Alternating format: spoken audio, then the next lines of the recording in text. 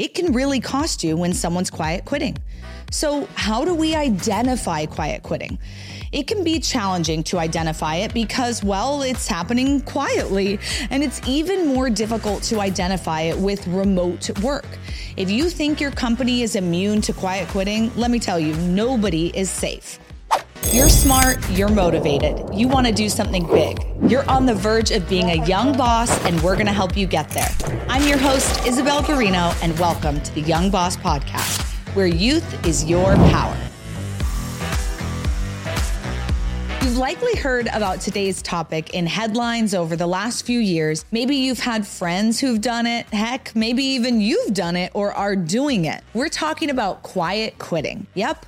When employees mindlessly disengage from their work, their company, and their coworkers, when they stop actively contributing but haven't decided to leave the company or even share their dissatisfaction. Okay, it seems obvious, but quiet quitting is an absolute problem for a business and an absolute problem for you as a young boss. So what is problematic? Let's get started. First, it's reduced productivity. When employees quietly quit, their productivity and performance levels drop significantly, which negatively impacts the overall output and efficiency of the team or organization. And that's a problem for you. Second, quiet quitting decreases morale. Be careful about allowing your employees to create a toxic atmosphere in the workplace. It seeps across teams, and employees will notice the lack of engagement and motivation in their colleagues. Thirdly, quiet quitting increases turnover. That seems obvious. While people have not officially resigned, they're mentally and emotionally detached from the job, and that increases turnover. Lastly, are cost implications. And we're in this to make money, guys. High employee turnover and decreased productivity leads to financial losses for the organization because recruiting and training are expensive. They cost money. It can cost up to $2,000 to onboard a new employee, depending on your industry. It can really cost you when someone's quiet quitting. So how do we identify quiet quitting? It can be challenging to identify it because, well, it's happening quietly, and it's even more difficult to identify it with remote work. If you think your company is immune to quiet quitting, let me tell you, nobody is safe. I'm going to share a few things that I've noticed when an employee is actively quiet quitting. The most impactful and noticeable form of quiet quitting is decreased productivity and reduced initiative. This means missing deadlines, not sharing during meetings, offloading tasks to others. Productivity and initiative are depleting by the second. Another thing that happens is employees start showing up late or working more days from home. They aren't actively abiding by the rules of professionalism, like showing up on time or showing up at all. Sometimes they'll use sick days as PTO. You know the drill. These employees who also start forgoing social interactions, they're no longer at happy hours, the team events, they've stopped, eating the catered lunches with the office. You've seen it, right? The next signals can really bring the team down. And that is what creates the toxic work environment that we talked about. Employees that quiet quit begin to lack enthusiasm for their work, the company, and the people that they work with. Oftentimes, this translates into a negative attitude, almost like the attitude of a person who hasn't had their first coffee yet, but it's every day, all day. Employees may also start to be hard to get a hold of. They don't answer emails, texts, or missed calls very quickly, and they might be short in the conversations that they do have.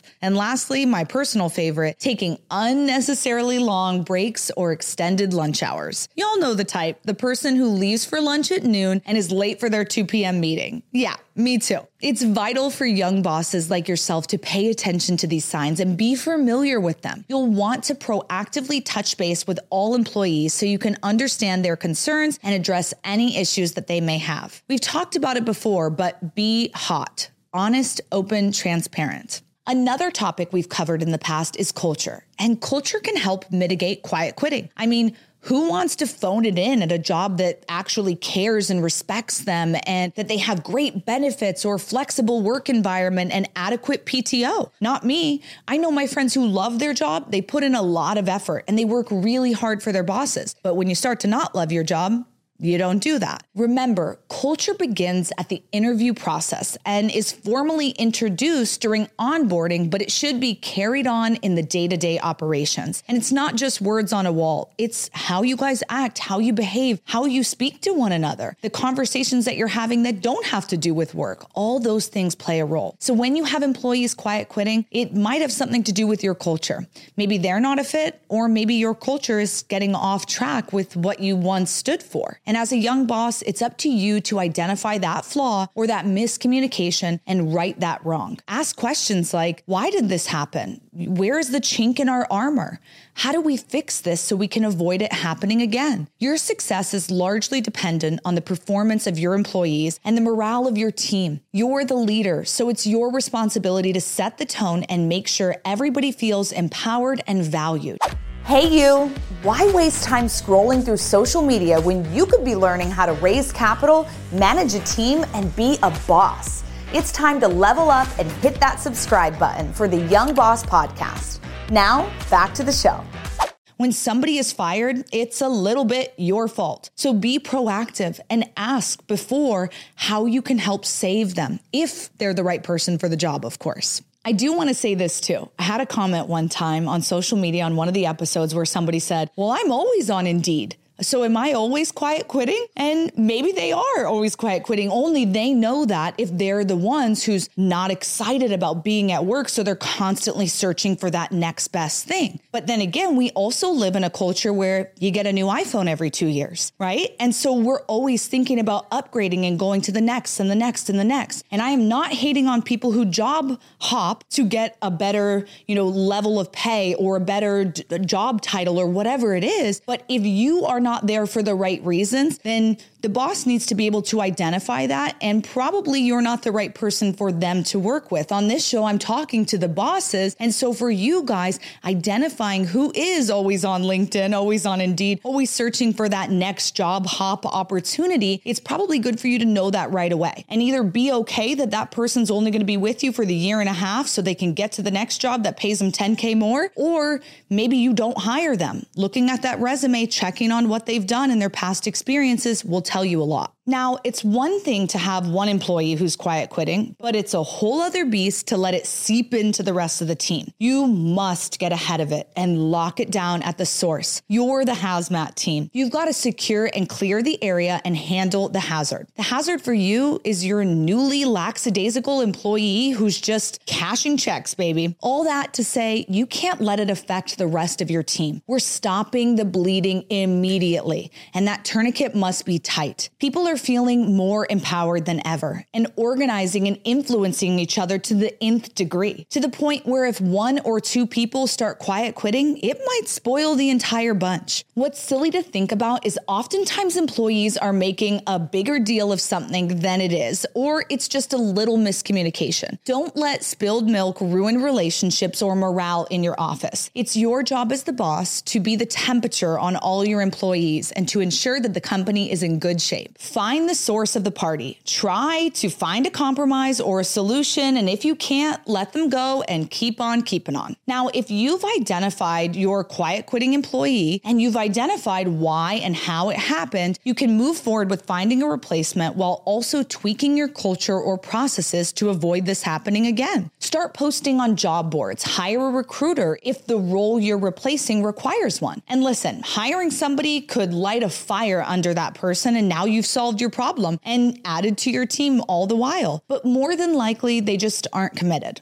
And they're just trying to use the rest of their PTO before they put their 2 weeks in. You don't want anybody in the golden retriever position, miserable and loyal. And while we always want to try to right the ship with the employees and motivate and encourage them to get back after it, they may have just had their own aha moment and have decided to look for a way out. It may have nothing to do with you or the company. Some people just aren't great at communicating those things, and that's okay too. Like we've talked about before, always have your plan A, B, C, and even D. You truly never know how weird things might get. One time I was talking to a business coach and he was saying how different employees from different generations will want and need different things from you as a company, as a boss. For example, boomers, they want stability. They want to know that they can retire with you and have longevity in that career. Gen X, they want flexibility. They want to be able to care for their families. And if you think about the generation of Gen X, that makes a lot of sense. A lot of times they're a sandwich generation. They've got to care for older and younger in their one generation. So flexibility is important to them. For millennials, it's all about making good money, but having a job that's going to help get you to the next level, somewhere that you feel they invested in you, you got educated, you got leveled up by being there, meaningful work. And for Gen Z, they're looking for a lot of time off, maybe for mental health days, and great pay. They want to work the least possible and get paid the most. So depending on who's in your company and if they're quiet quitting, maybe it has to do with their generational wants and needs. Now, everybody does not fit into their generational wants and needs. You could be a boomer saying, I want what Gen Z has. I don't want to work a lot and I want to get paid. Of course, we all do. We all want all of these things. But traditionally, as generations, that's what people are looking for. So keep that in mind when you're looking for quiet quitting and try to address that individual. See if that maybe suits what they're actually wanting and needing from you as an employee. Things could get saved. They don't always need to get saved, but they could get saved if maybe it's something you or the company or the culture isn't hitting for them. To wrap it all up, I really do believe that focusing on creating a positive work environment and company culture mitigates the potential of quiet quitters. People yearn for great work environments these days, and people don't leave jobs that they love, jobs that are fun, jobs that they enjoy their coworkers. Be sure to always check in on your employees. Keep the door open for them and encourage open communication, feedback, and honesty. Provide growth and continuing education opportunities to your employees. Take time to recognize and reward achievements and always have a temperature on the team and the office. This allows you to mitigate and address the problem of quiet quitting before it happens. And lastly, be present as a young boss. Be there for people. Offer support. Answer their calls after hours. Let them vent to you about their personal lives and struggles they've been having. No matter what business you're in, it comes down to the relationships. So create meaningful relationships and you'll be in good shape, I promise. Thanks for listening to another episode of the Young Boss Podcast with me, Isabel Garino. Be sure to like, share, and follow on Instagram and TikTok. And let me know in the comments, do you fit into your generational wants and needs? I want to hear from you. Is it totally off base? Or were you like, that is kind of what I want and like at work? Remember, youth is your power.